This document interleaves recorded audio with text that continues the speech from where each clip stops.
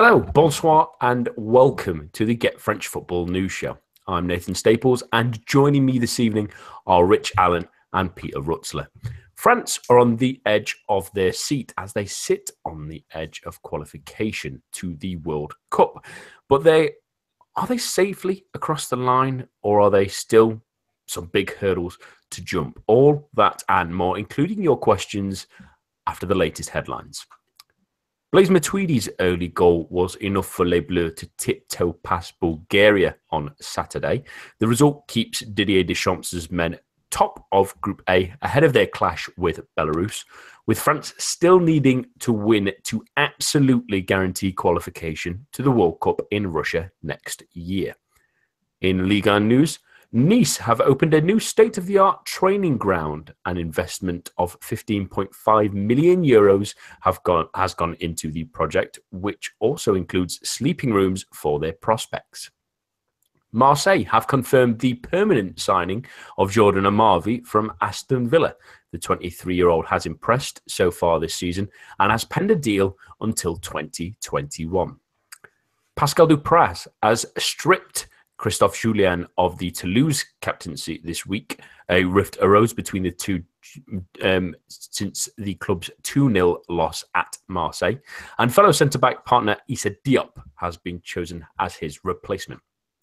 And finally, the Ballon d'Or list has been revealed with a number of Ligue 1 men and players, and French players as well, joining that list. But Neymar is the one that's headlining there, as well as being in the news for asking the UEFA to banish Barcelona for an unpaid loyalty fee stemming from that transfer this summer, while the Catalan club are still counterclaiming that the 25-year-old owes them cash in return.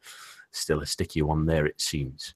And that's all for the news. But remember, stay up to date with all your French football news. Head on over to our website at www.getfootballnewsfrance.com and follow us on Twitter at GFFN. We start this week with the national side, and France just about got the result they needed on Saturday. Rich, was this more of a professional performance with that 1-0 win, or a sign that everything still isn't quite clicking for what is an exceptionally talented side? Exceptionally talented, yes, but my goodness, they go about things in a difficult and slightly frustrating manner. I can't really call it a professional performance. They got the result. So in that regard, yes, professional. But certainly in that second half, since things really got a little too tense, I think, a little too close for comfort for Bulgaria to pull a goal back. 25 minutes, France looked pretty comfortable. I thought they had the right idea. They came out of the traps early, got that early goal, were pressing hard. It's probably no coincidence then that sort of the wheels almost fell off the wagon once N'Golo Kante went off injured late in that first half. I think it was a big night for certain players to impress. I'm looking at the likes of Lacazette being given the striker's role ahead of Giroud.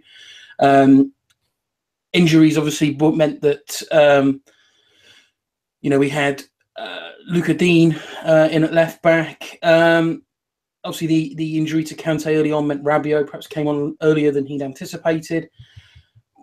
It's to be debated whether some of those took their chances or not. I think Lacazette will probably look on his night with a little bit of disappointment. I think considering how disorganised that defence looked at times, I thought Lucas Digne looked okay in parts. But perhaps that's not to be unexpected. But by and large, I mean, you can't argue with the result. It was, they needed the result first and foremost. Performance perhaps can come later. So to come away from Bulgaria, who haven't lost at home so far in these qualifiers, with the win, I suppose in that regard you can't ask for more. But you would just hope that with hopeful qualification anyway to a major tournament. But dare I say formality, that there might have been a little bit more polish to the performance. And that's sort of the emitting feeling from a lot of these French games at the moment. But Peter, he's just mentioning briefly there, and that's Alexandre Lacazette, who did start in the striker role with Griezmann and Mbappe either side of him. Was this a chance missed for the Arsenal man to really stamp his authority in that position of the main striker where there's still plenty of competition? Yeah, I think he'll look back on it and think it is a chance missed, mainly on the basis that he has not really been given this sort of opportunity for such a long time. I mean, Giroud is Deschamps' man, and he's been quite rigid with that, despite pressure for him to play Lacazette, who earned his place in the team by consistently scoring goals, and he would have wanted to have done better, I think. Obviously, Bulgaria is not an easy place to go. It's a very wet pitch. New setup as well, 4-3-3. But you'd think with Lacazette that would probably suit him, really, with the two wide players, Griezmann coming inside and Mbappe. But the game did seem to pass him by a little bit. I think he had one great opportunity where he was denied by a sensational tackle, which he'll look back on and think maybe I could have taken it a bit quicker. But it's difficult because he doesn't really get these opportunities, and that's the key point. And for Deschamps to make the change, he's looking at other options. The 4-3-3 epitomizes that. And he'll think, well, I didn't really take the chance. I think the report's saying that after the game, he went straight through the mix zone, stern face. So from his perspective, that's how he sees it. And I think on balance, he will regret, but he will think this was an opportunity for me to really stake a claim against Giroud. I mean, he's taken his place at club level.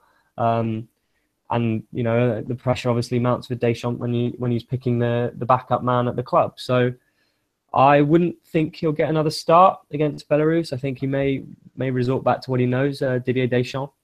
But yeah, it's definitely a chance gone, because I think a 4-3-3 would suit Lacazette and the way he plays.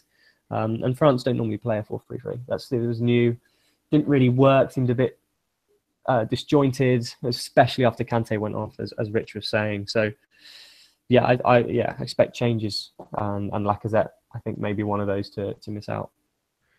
Yeah, they tweaked a couple of things in this one, really, Rich. And a number of people have mentioned in the past that it seems strange to play Griezmann out wide. It really didn't work for him in the Euros. Playing him more centrally really allowed him to blossom. Obviously, Mbappe's played more wide recently, but were they maybe a little too narrow at times?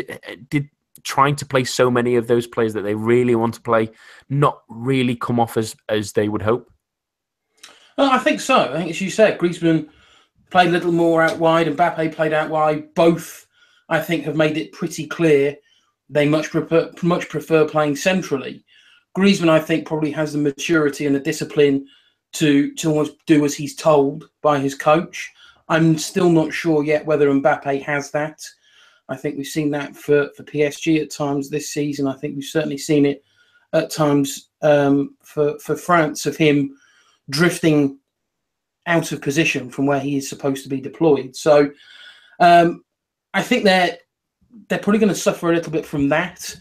I would quite like to see, once everyone's fit, a continuation of the sort of three up front, and I'd quite like to see a sort of almost rotation, if you like, of the three of Griezmann, Mbappe, and Dembele.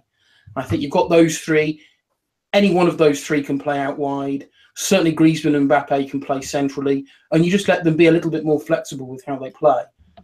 You'd have width there, you'd have pace there, you'd have excitement there, and you also got the quality of finishing there.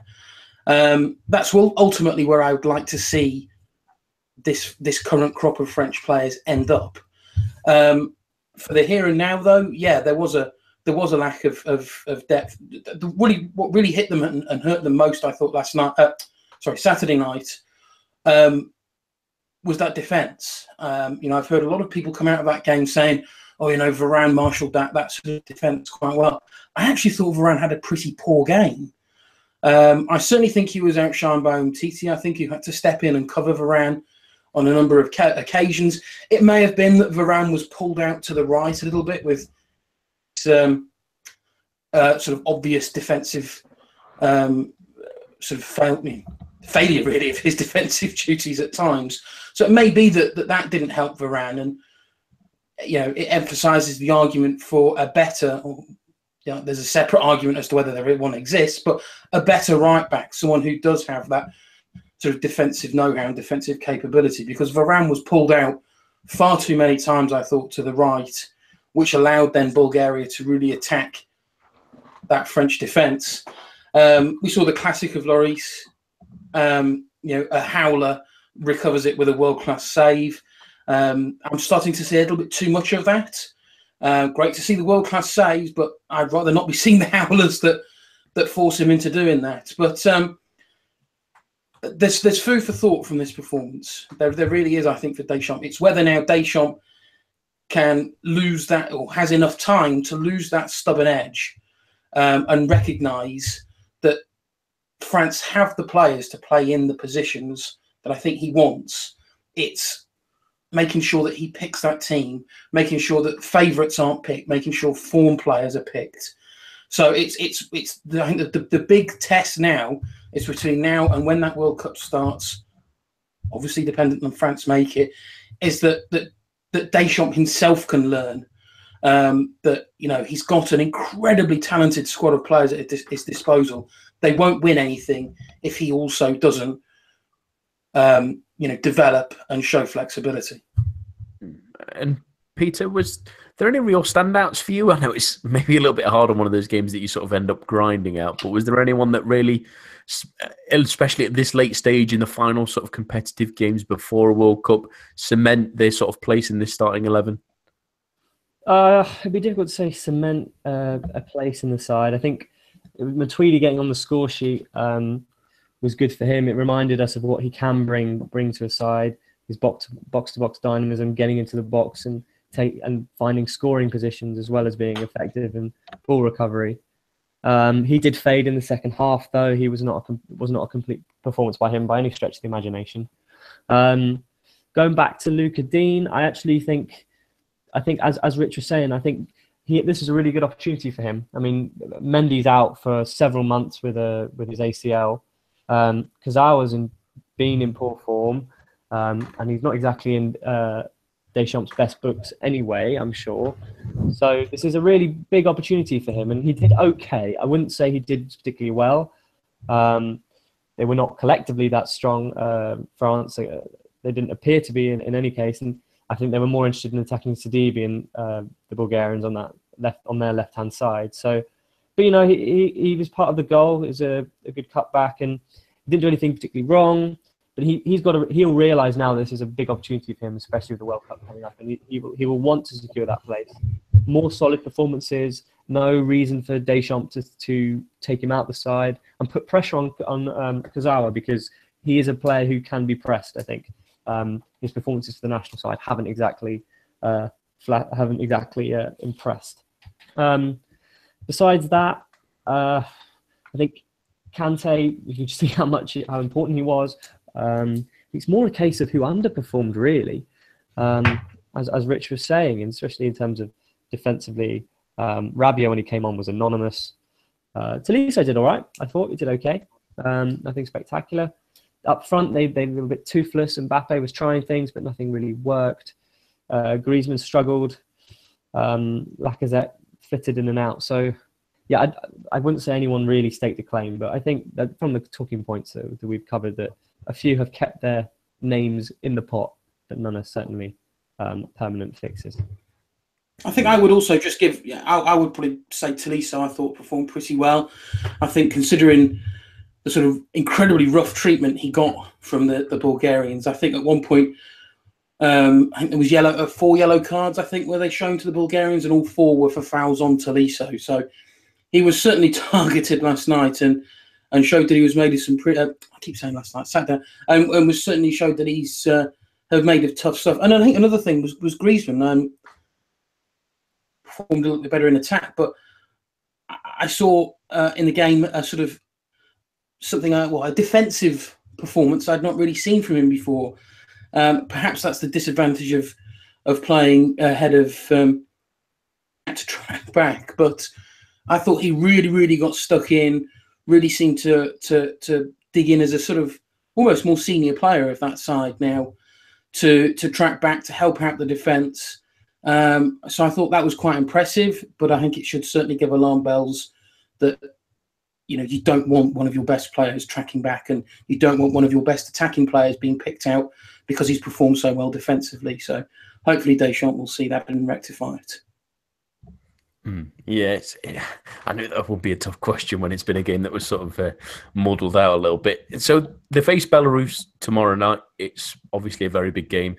They need to at least, match Sweden's result. If they draw and Sweden win, Sweden will go through automatically through goal difference. So it's an important game and not one we can underestimate. We have to set our minds back a little bit, but they drew 0-0 in Belarus at the very start of the group. So I'm very quickly on both of you. I'll start with you, Peter. Could this still be a banana skin for them?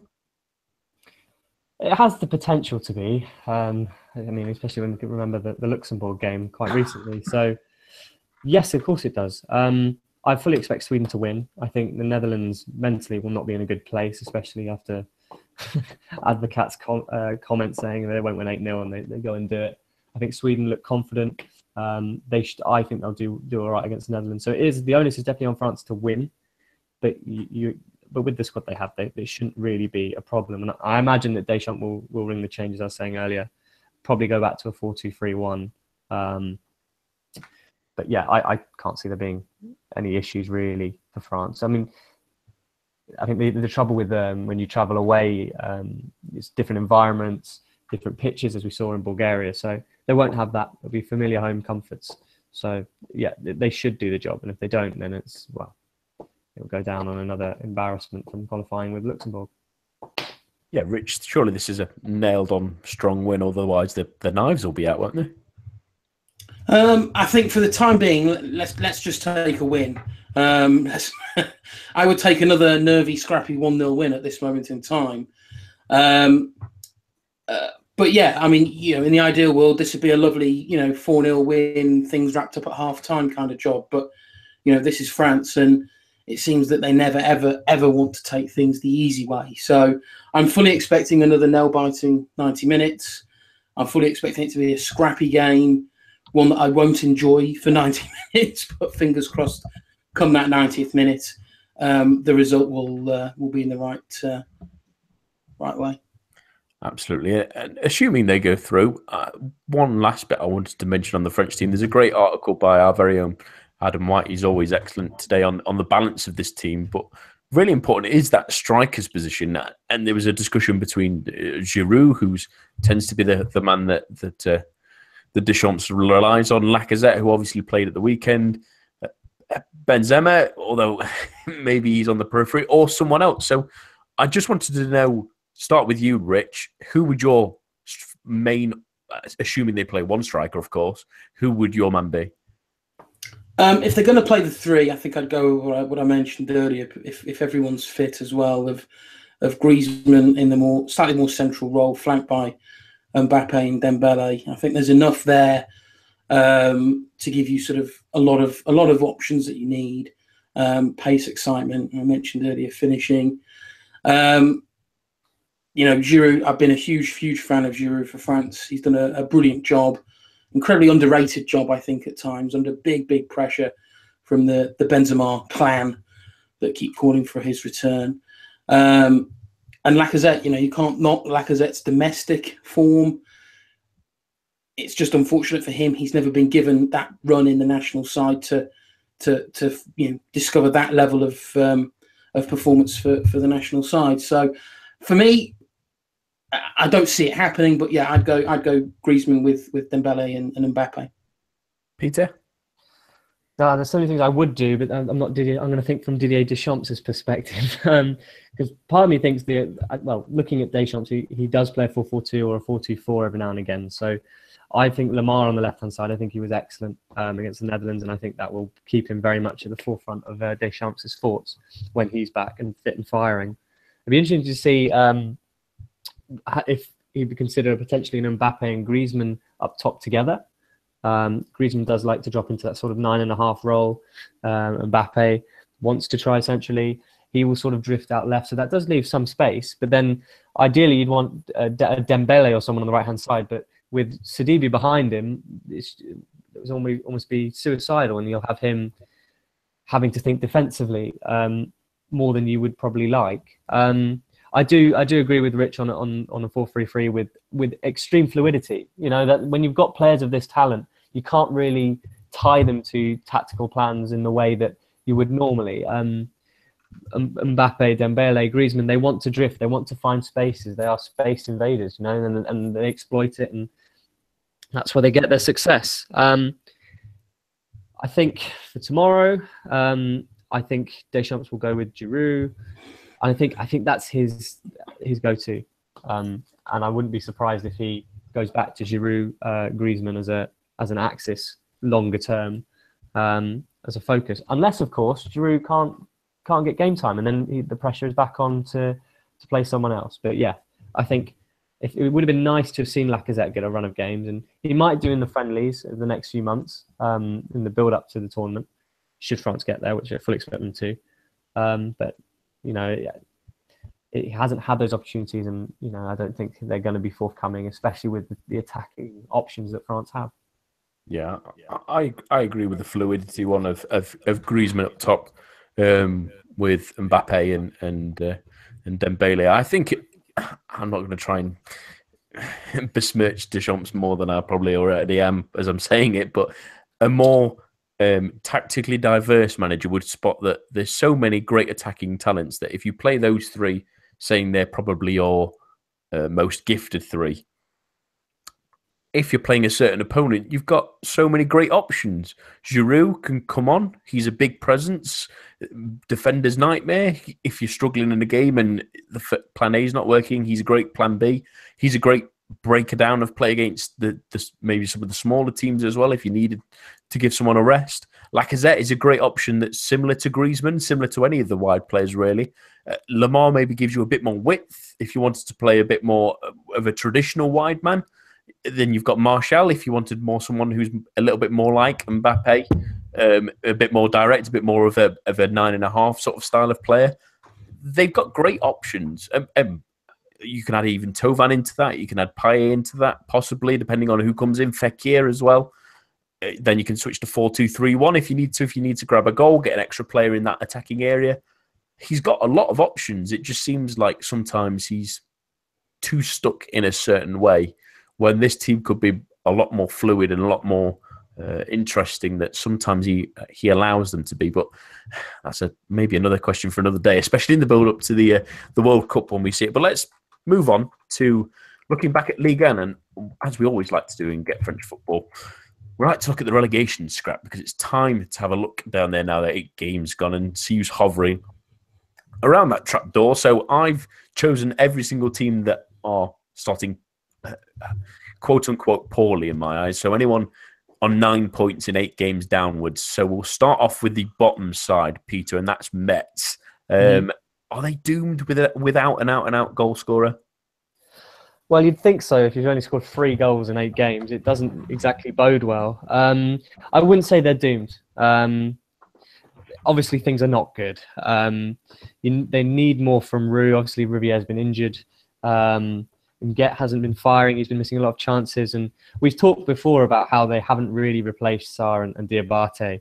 But I do feel a little bit sorry for Hinchberger and Metz, because I think they've been a little bit unlucky, especially recently. They, of course, recently they've had a number of 1-0 defeats. The defeat to Nantes, they will feel they should have had a draw. I mean, there was that penalty farce where Nolan Roux steps up to take a penalty in the dying embers of the game, puts it away, referee blows a whistle for encroachment. And of course, encroachment is not something that is that readily enforced normally. But then once the retake is taken and Roux misses, encroachment is equally as bad, if not worse. I think Rich mentioned this actually last time, but these are the kind of things. I mean, against Troyes, they totally dominated the game. Samassa had another trademark sensational game in goal. Get missed another trademark chance. Troyes had 10 men for most of the game. So I think they're creating opportunities, and they're just not taking them. And obviously then that does go back in circles to the start point, which is goals. But I actually think, they've got Saint-Etienne next away, and I think it was reported that Hinchberger's got a couple of games to sort things out and pick up some points. But I think defensively they're sound. They do have one of the worst defensive records on paper, but if you take away the 5 goals they conceded against PSG, which were all conceded after a ludicrous red card, I thought they were excellent in that game, Mets, and they'll be thoroughly disappointed with how that game transpired with that ridiculous red card for Asu Okoto. But that means if you take those 5 goals out, they've only conceded 9, which is actually the joint 7th best defensive record in the league. So defensively, I don't think they're in as much difficulty as they are going forward. And I think if they do start to take chances, if they do get Roux becoming more consistent and get taking some chances that he seems to love to miss, then, we're looking at a different story. I mean, they did put 3 goals past Charleroi in a friendly the other day. So, there is hope. There is hope in the darkness, but you can't get away from what's in front of you and what the stats are saying. And they need to score goals. But I don't think it's as bad as it may first appear. That's absolutely right, Peter. Search for those silver linings wherever you can find them. I think when you're near the bottom. And optimistic. And I'm looking at another team that's a bit like that, and that's Strasbourg. Really, they looked pretty decent against the Lille side that were completely abysmal. But we mentioned last week they can't score goals and they're not getting results. And that the game just before the international break against Dijon seemed like a really, really big game for them to try and maybe get a win under your belt. You've got some difficult games. They went a man down. They nicked a goal in the last minute. It's not really ideal, really. You start looking at the fixtures coming up. That you start looking at Marseille. You start looking at Nice, Angers in the next 3 weeks as well. That's not the easiest trio of games necessarily, and you start wondering if it will start spiraling. Although there's one glimmer of hope in there, and that's the goal scorer in that Dijon game, and that's Martin Terrier, who's been on a tear, excuse my turn of phrase on that, with the French under-21s. He scored a couple of goals recently, getting them back from being behind against I think was it Kazakhstan, Rich? He got a hat-trick against Kazakhstan, and then a goal in the next qualifier, and then 2 tonight to turn 6 around. and 3. So, he's the player they need to turn to. They've got him on loan from Lille. Very, very exciting young player. Has been gradually, I think, introduced to first-team football with Strasbourg. They have to throw him into the deep end now. Yeah. He's shown with the under-21s that he can perform. He can score goals. He's got the creativity. He's got a couple of assists, I think, to go with those 6 goals with the under-21s. 8 equaliser against Dijon before the international break. He's going to have to be their go-to guy, certainly to get them through till at least January, because really the form has not been good enough. They've lost a couple of games which they might have expected to. The opening game against Lyon, against Monaco, they're losses that you can write off. What I don't think as a newly promoted side you can't write off is a home defeat to a fellow newly promoted side. And they lost a few weeks ago at home to Amiens. That's not excusable for a newly promoted side. That's a game that they will have had to take the full 3 points from. They've got a couple of tricky games coming up. Marseille at home, Nice away, but then there's a run of 3 games where, if they're to stay up, they're 3 games that they should be targeting at the very least. If I'm perfectly honest, 5, maybe even 7 points. Yeah. To Angers, away at Troyes, home to Rennes. They're all down there. They're all potential. It pains me to say this about Rennes, but at this moment in time, why not a potential relegation candidate as well? All three of those sides have had sort of various difficulties so far in this season, although Troyes are showing a little bit of form of late. But it's plain and simple for Strasbourg. They need to start scoring. And they need to start getting points, because it's they're very, very quickly falling into a pattern of defeats and rescuing last-minute draws against teams who they should be performing better against than other Dijon games. So I think the alarm bells have started ringing for Strasbourg already this early because they can't afford.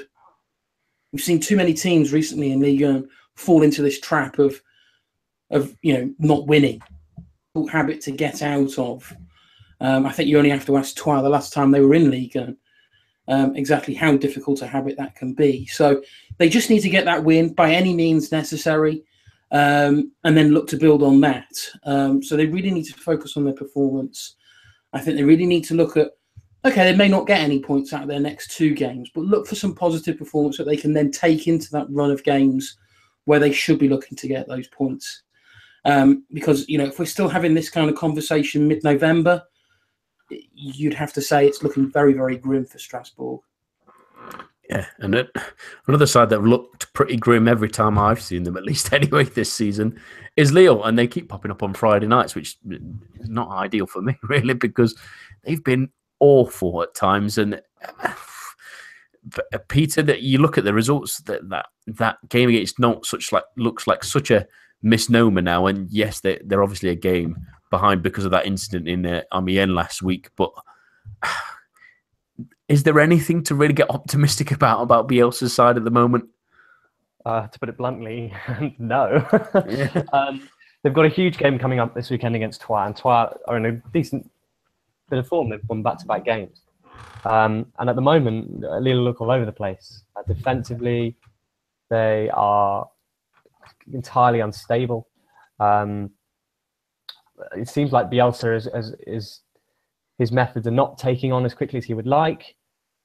And they are stuck in that rut because obviously it's his project. This is his name. These are his players. I mean, they were pretty poor against Monaco. I mean, they started well against Amiens before, of course, later events ended the game. But the defeat to Guingamp was deserved. I mean, they did well to get a point off Bordeaux. Against Angers, they when at the end of August, I don't know how they managed to get away with a point. They gifted them so many opportunities, and that's been their issue defensively, especially defensively. I guess that's the way Bielsa likes to play. It's very much 190 miles an hour with pressing, but we haven't even seen that. That's the weird thing. It seems like the side appears dishevelled and exhausted after what you would expect to be some kind of excessive pressure. We haven't even seen that. So I think what underlines it is Nicolas Pepe up front. And he's not a forward. And the sale of de Préville to Bordeaux really does strike as concerning. And I wonder if there was more to it than just needing money, because the money wasn't supposed to be an issue for this project. And you're relying on Pepe up front, and he's useless in that position. This isn't his position. There are a lot of problems at Lille, and they've got to start picking up points. And the game in hand, well, that doesn't stand for anything. So, yeah. Pepe up front reminds me of when I was a striker at 8 years old and I scored about 2 goals in that season. They were very, very lucky goals, I'll admit. He looks lost. He looks pointless. You might as well have a Sabutio player out there at the moment, really, to bounce the ball off. At least he might do something a little bit more than Pepe does, and that might be damning. But there were a lot of clubs looking at him at the summer, and I had never quite understood why. Rich, Dijon have actually got better in the last couple of weeks, in all honesty. They've picked up a couple of results after starting pretty direly, in all honesty. They're slowly picking things up. A win against Montpellier, draw against Lyon was very good, and they probably should have won against Strasbourg the other week as well. Are they starting to maybe find something about their team? Yeah, I think it's important to note with Dijon, I think they've had quite a difficult start to the season in terms of the teams they've played. And they're opening, so after this weekend, they're opening 9 games that have already had to have faced Marseille, Monaco, Lyon, Saint-Etienne, and PSG. So actually, that's a pretty difficult, pretty tricky run of form to face. You look at the other matches. Well, they got a point at Rennes. they'd have taken that. I'm fairly certain. They won at home to Montpellier, job done. Narrow defeat at Caen, not ideal. And then we're unfortunate, I think, to have only come away with a point at Strasbourg. So I don't think the alarm bells are ringing Dijon quite as badly as the other teams that we've mentioned so far. But again, it's a case of, it goes back to the same argument I really made with Strasbourg. And to be honest, you can make it with any of these teams down here. It's making sure you're not falling into a habit. Okay, points at home to Strasbourg. It's better than a loss, but that should have been a win. And that they'll, it's a case of what ifs, isn't it? It's they're only fallen a goal behind to Caen. They can't afford. They can't afford to lose against fellow candidates to go down. So yeah, a game at the weekend at home to PSG. Okay, put in a good performance, but you're really looking at that game the week after away at Metz, potential huge repercussions for that game, and then of course they're home at Nantes in the round after. So there's a couple of games there, I think, where Nantes are on a decent run of form, but they're not playing great football. They're playing effective football, but they're not playing great football. There's two games there I think Dijon should be looking at 4 points from. So I think it's important that they get that win, isn't it? It's I've said it hundreds of times already on this podcast. It's making sure not to get in that habit. You've got to make sure the team, the squad, the crowd, the board, everyone remains positive. The minute that any one of those heads drop, you're in serious problems. So it's early days, yes, but the longer you go without that next win, those heads do start to drop. So Dijon are another one of those sides where they just need to look at that win, and by looking at that win, it needs to be against a fellow struggler at the bottom of the table. The one thing I would say with Dijon is that they have scored goals, which is among the sides below them is a really key thing, it seems. They've found the net 10 times. Another side that scored goals is Rennes. And when you have goals in the team, there's potential. They've got all of their forwards have scored. And Saïd has settled relatively well. He hasn't pulled up any trees. Nobody really expected that. But Tavares has scored. Jeannot scored. So that they have goals, I think, is quite important. Defensively, it's a completely different story. But that's what got Dijon out of jail last season. Were the fact that they score goals, and you will, cliched again as it sounds, you will always stand a chance of staying up if you score more goals. So the fact that they kept that going means, you would probably say that they will certainly end up towards the end of this season being three worse teams than Dijon. But it's a tricky game to play. The whole, we'll just try and score more than you. I remember. It reminds me sort of the days when Blackpool were in the Premiership. Their tactics seem to be, okay, well, we'll just try and win. If we're going to concede 3, we'll just try and score 4.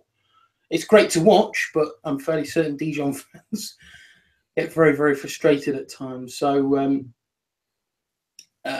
goals will count for a lot, but they can't afford to be too sloppy at the back. Yeah, and they're spread out quite nicely as well. I'm looking at Yambere's grabbed 1, Sleety scored, Xhaka scored, Kwon's got 2. They've got goals a little bit here, there, and everywhere as well. They're not just relying on one person to bang a few in. And mentioning a couple of those, the Xhaka and Sleety especially, it's almost like another club around that bottom area would quite use those 2 players that used to play for them. Peter, Amiens is a side that we didn't really expect an enormous amount from this season, but they've been pretty decent in some games. They had a really rough start, in all honesty, and they've picked up a bit of momentum, at least before facing Marseille and tougher loss at Caen. They beat Nice 3-0, which is an impressive result on their own, and they're at least starting to grab a couple of goals. It seems like if they score, they'll win. If they don't score, they'll lose. That seems to be their method at the moment, isn't it? Yeah, it is a bit, and you're right. And I don't think anyone really expected anything from them, but they have really stepped up to the plate. I think that the issue with Amiens, of course, is like Strasbourg, is the back-to-back promotions issue. Coming up so quickly, a lot of these squad players have played third division that's a huge setback from day one. But I think Adam mentioned this on a previous show. Adam White was talking about how well they've invested, and they have. Looking at their squad, Kakuta for one, it's been a really good addition.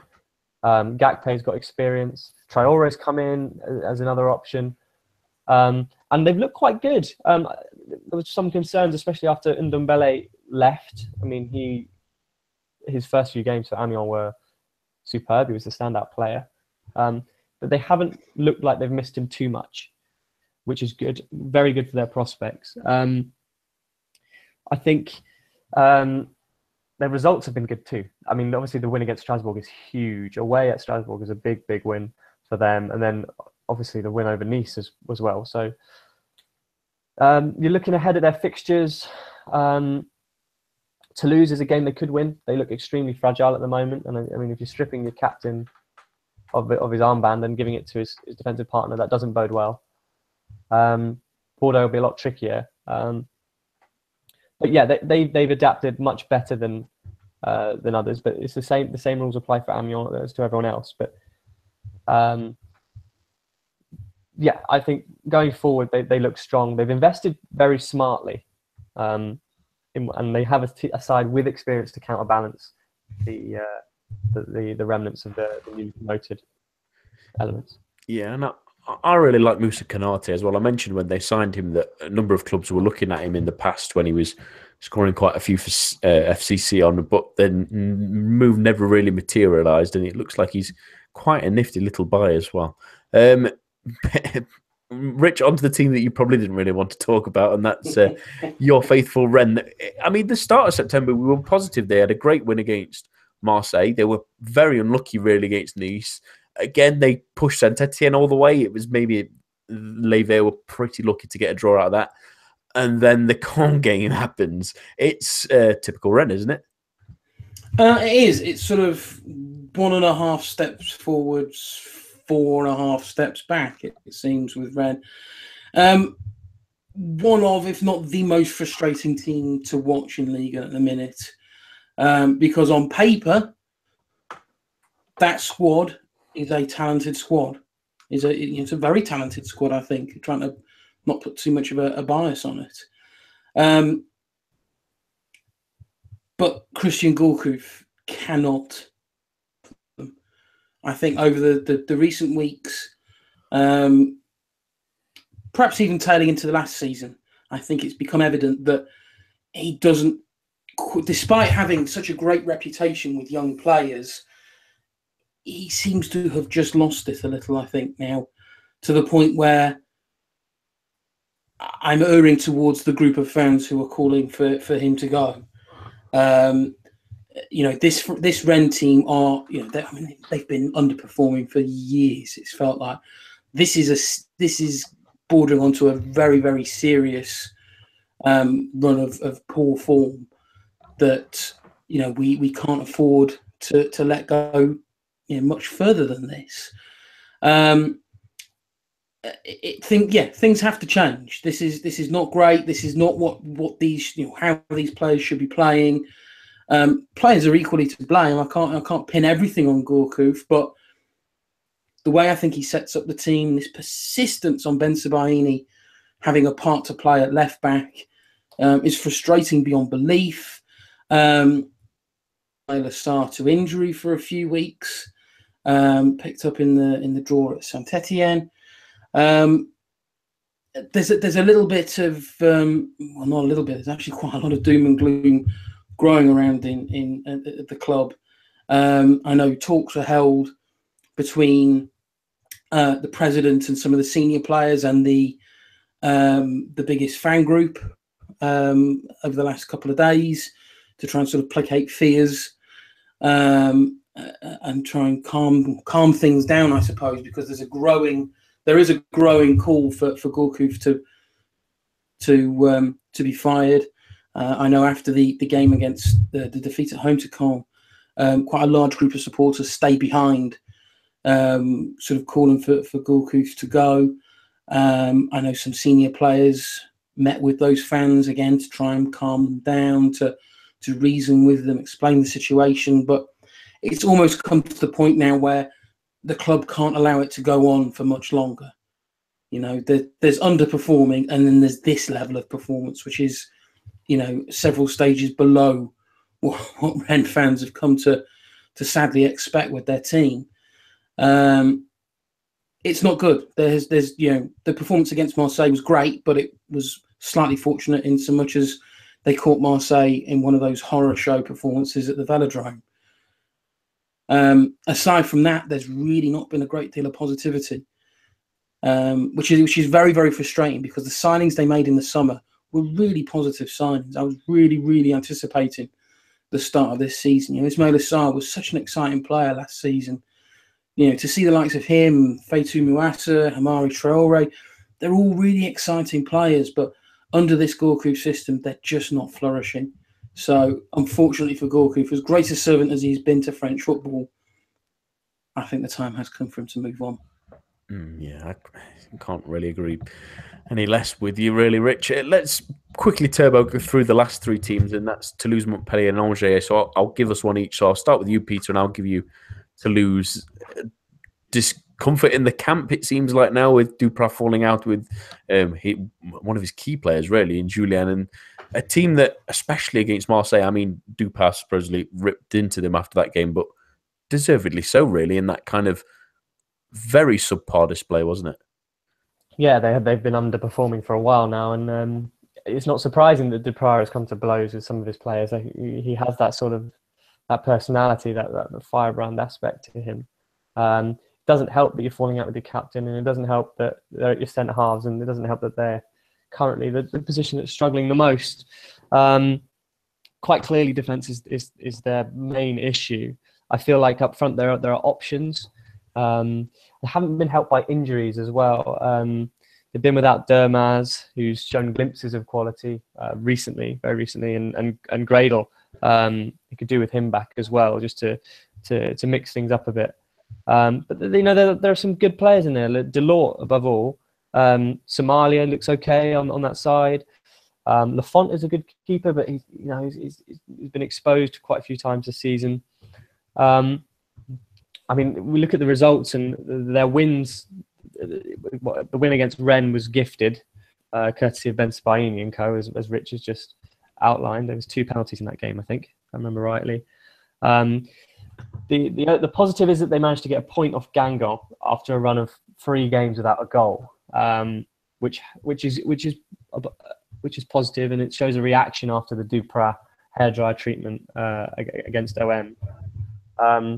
But looking forward again, they've got some big games coming up where they'll need to start picking up some points, because the squad they've got, they should be doing better than they are. They've got Amiens next, and they should really be winning that game.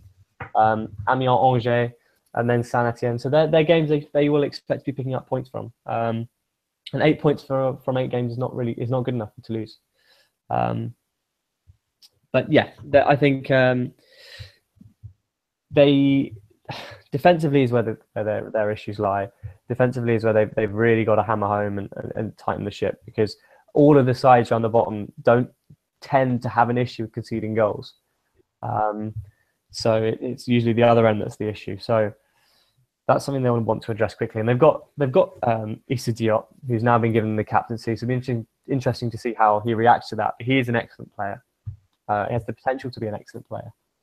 And hopefully the pressure that comes with captaincy won't send him one way. Well, hopefully it'll do what it has done to Fekir at Lyon and spur him on and I hope it helps to tighten the ship, as I trip over more words. But yeah, Toulouse, defensively is where their issues lie. Yeah, absolutely.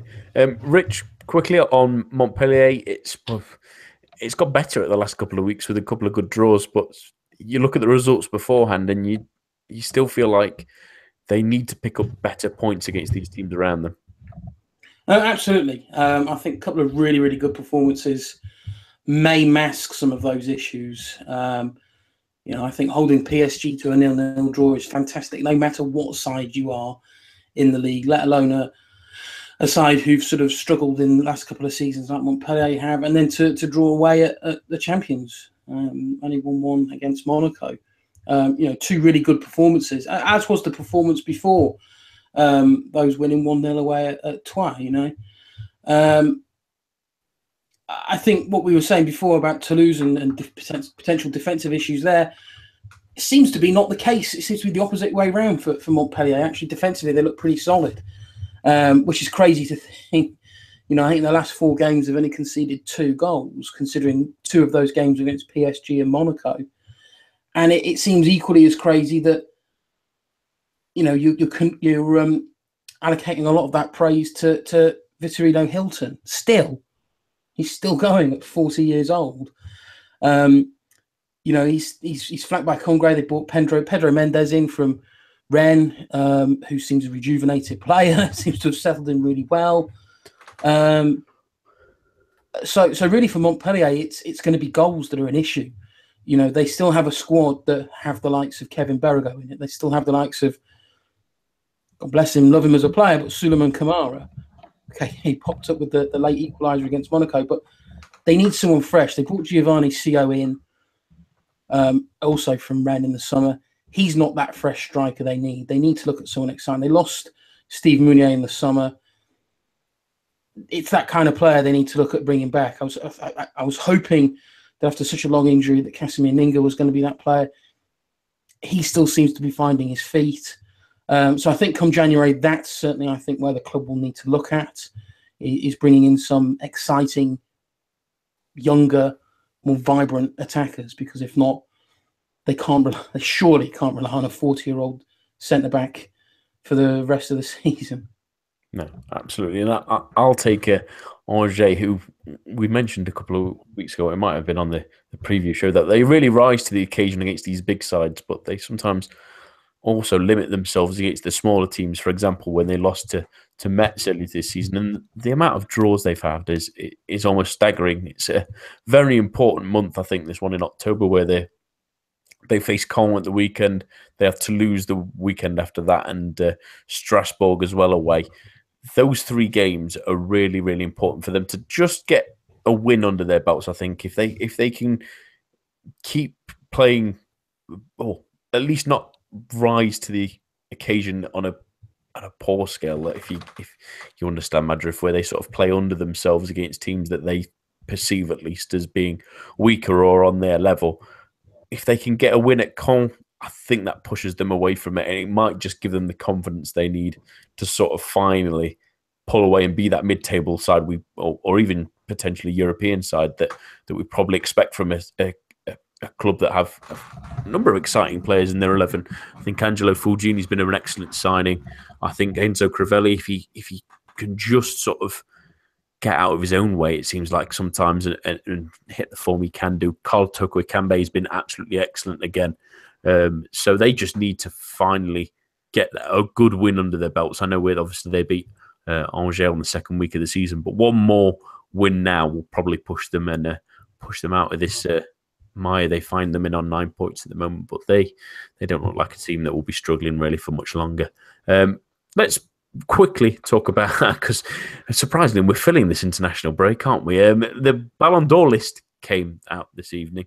And there's a number of players on it, including 7 altogether that are either French or in Ligue 1, and that list includes, for the French side, Antoine Griezmann, N'Golo Kante, Karim Benzema, and Kylian Mbappe, who's obviously also in Ligue 1, as well as Neymar, Cavani, and Radamel Falcao. It's impressive to see quite a fair number of names from Ligue 1, although obviously Neymar's relatively recent on that list. Rich, that what I wanted to pull up first of all is it's, even though it's 4 names, it feels like a steady improvement, doesn't it?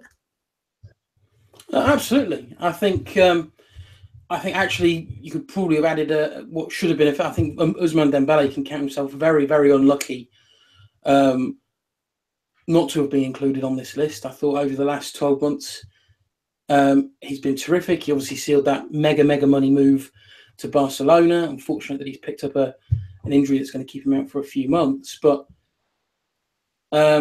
it's great to see. You know, I know a lot of people have thrown a little bit of doubt on this, saying, well, you know, it's a France Football Magazine, award. There should be French players. Well, that's not necessarily how it goes. You know, this is an award that has been absolutely dominated by only 2 players, and there's not been even a look in from a third player really over the last few years, no matter how not quite as good the likes of Ronaldo and Messi seem to play. So it's great to see the likes of the players there. It's great to see players like N'Golo Kante.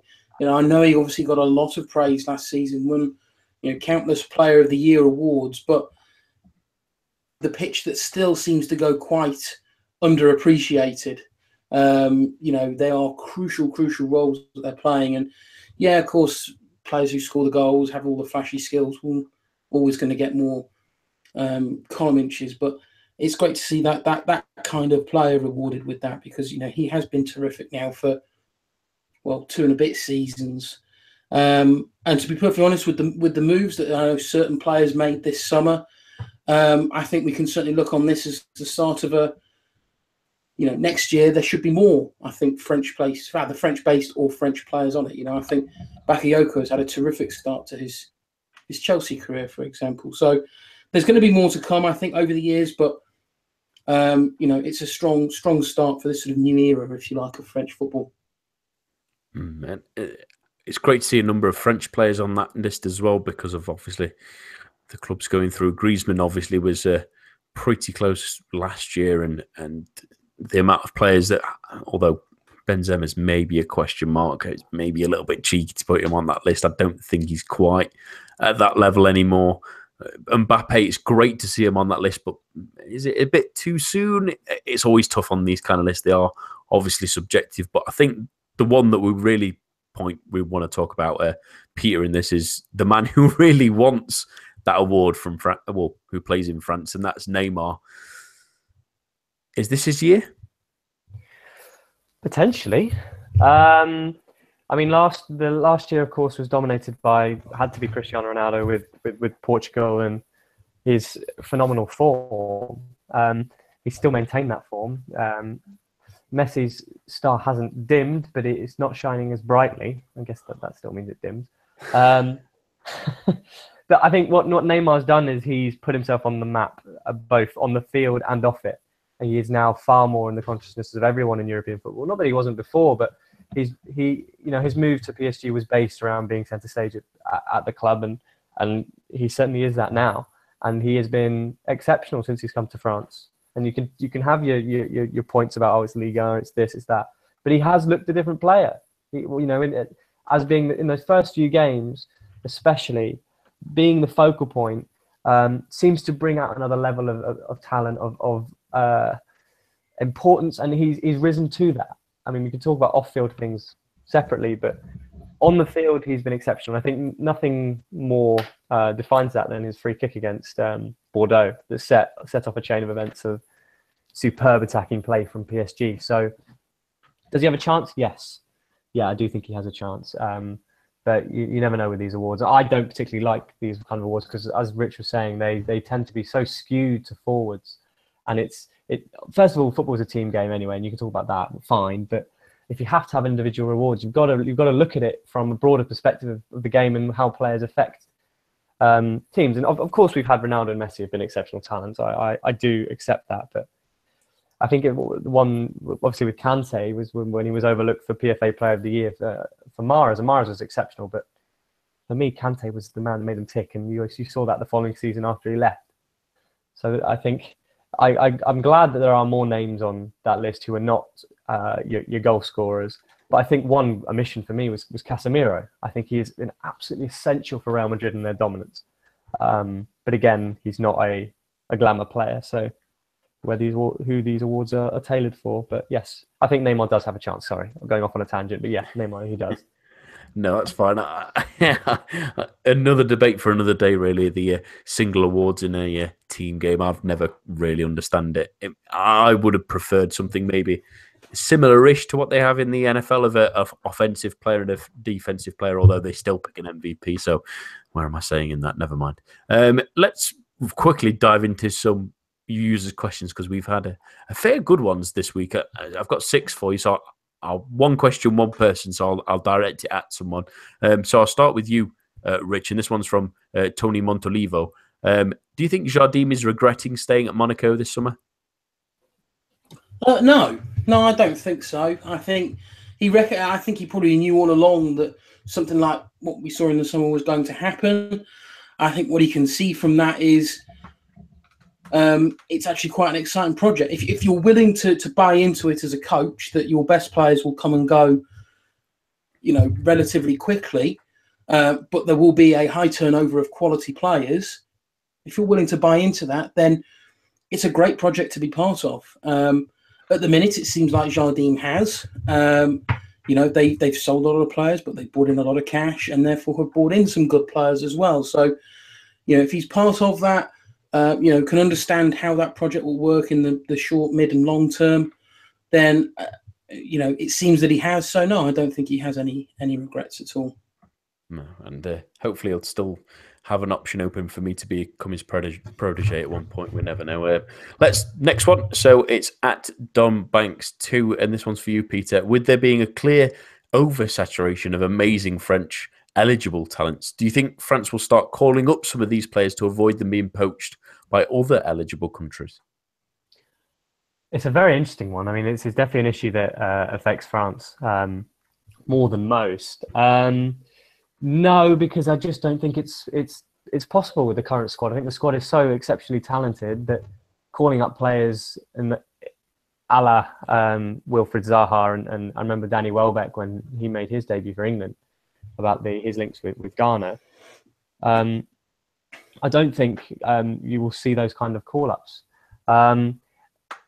Of course, this is Didier Deschamps, so he not only looks at your talent and form, but whether you're useful in his own way and in his own thinking. So, because obviously with age groups, it doesn't matter until the national team.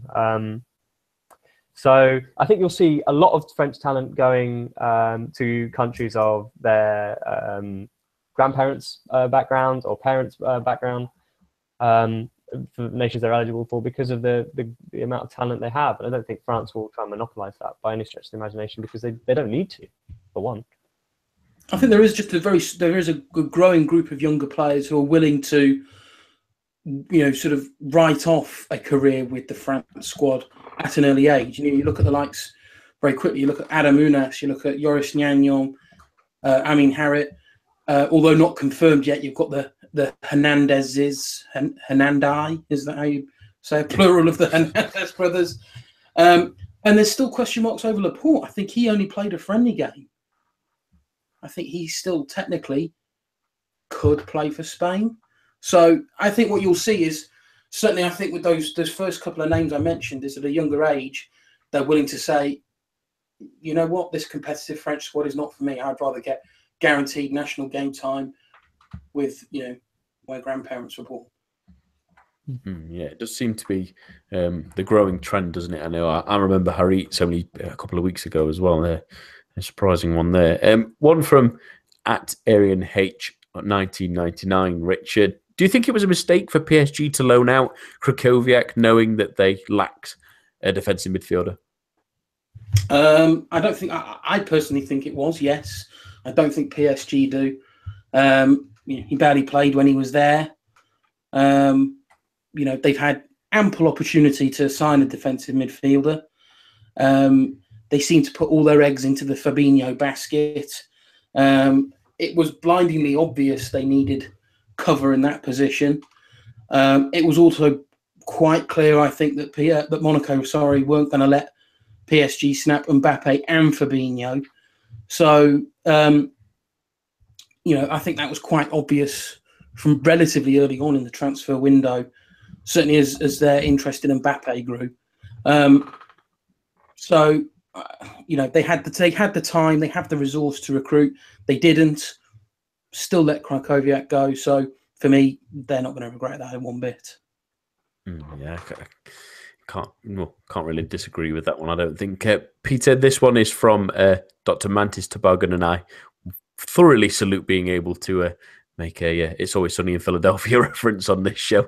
Do you think that Bielsa project will be blown up by Lille before the winter break, or that he might walk out with them like he did at OM because it's not going too well for them so far?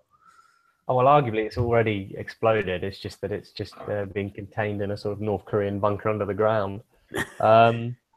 Yeah, implosion. Yeah, it's late. Do I think Bielsa will hang around for a little longer? Absolutely, because everything is.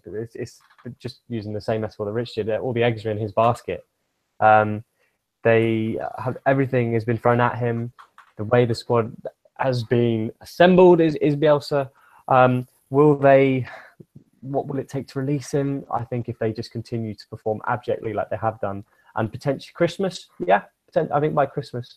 But I think they may give him that long, just because of how much investment they've made on the back of him. So I don't know. The omens are not good by any stretch of the imagination, and any other football side, I think he'd be out the door by now. Yeah, I think he's trying to find where the exit door might be. Someone's maybe painted it on at the Lille training ground, trying to keep him in as long as they can. Rich, this one's from Vic Chernetsky. Sorry if I've almost butchered that. Other than goalkeeping issues, what else has contributed to Nice's stumbling start compared to last season? It's difficult to put a finger on it. I think there have been, as was asked as mentioned in the question, aside from goalkeeping, there have been defensive errors. I don't think Dante, for example, has looked that we saw last season. I don't know. There just seems a little bit more frailty to this side. A bit of, it's silly to say this with a team with Balotelli in it, but a little bit of lack of self-belief. They were very gung-ho last season. Bravado was almost the key the operative word for the way that they played. There was no fear, really entertaining to watch. It seems like they've realised that one or two teams have caught on to their tactics, have therefore nullified it, and they've gone into their shell a little bit. So I think what Favre has to do is try and get that attitude that they had last season back, iron out those defensive mistakes. I can't say I've been the world's biggest Cardinal fan over the last couple of seasons. I'd almost put him in the sort of, when I say put him in the Ruffier category, I mean that as in, there's a mistake in him in nearly every game, as well as a couple of world-class saves. So there's work to be done. But they have the players, they have the coach, they have the resources to put things right, because it's a mental thing. As Favre has acknowledged that, can work on that behind the scenes, Nice will get back to form. Yeah, and I think I'll take the last one from OL USA. They say, do you think OL can turn it around and get things in the right direction? I absolutely think they can. They've got a terrific squad of players. I really like their midfield, and Ndombele has been great. Toussaint, they both played for the under-21s as well tonight, which is great to see. They've got a great front line, although I'm still frustrated by Memphis Depay. They need to get rid of Bruno Genesio, though. If they want to make Champions League football, they need to bin him sooner rather than later. Get another man in who has more tactical flexibility, a bit more nous about him, that can really rough this team into shape. Because, in all honesty, on paper, I think they should be third. But they might miss out on it if they keep him in charge, really. Sorry about that for the US fans of OL, at least anyway. That's all that we have time for this evening. Sorry for the late finish. My thanks to Peter, Rich, and all of you listening at home. Join us for the preview show that will also be slightly later this week on Thursday at 10:30. And the main show will be back at the usual time in the same place next week. A bientôt and goodbye.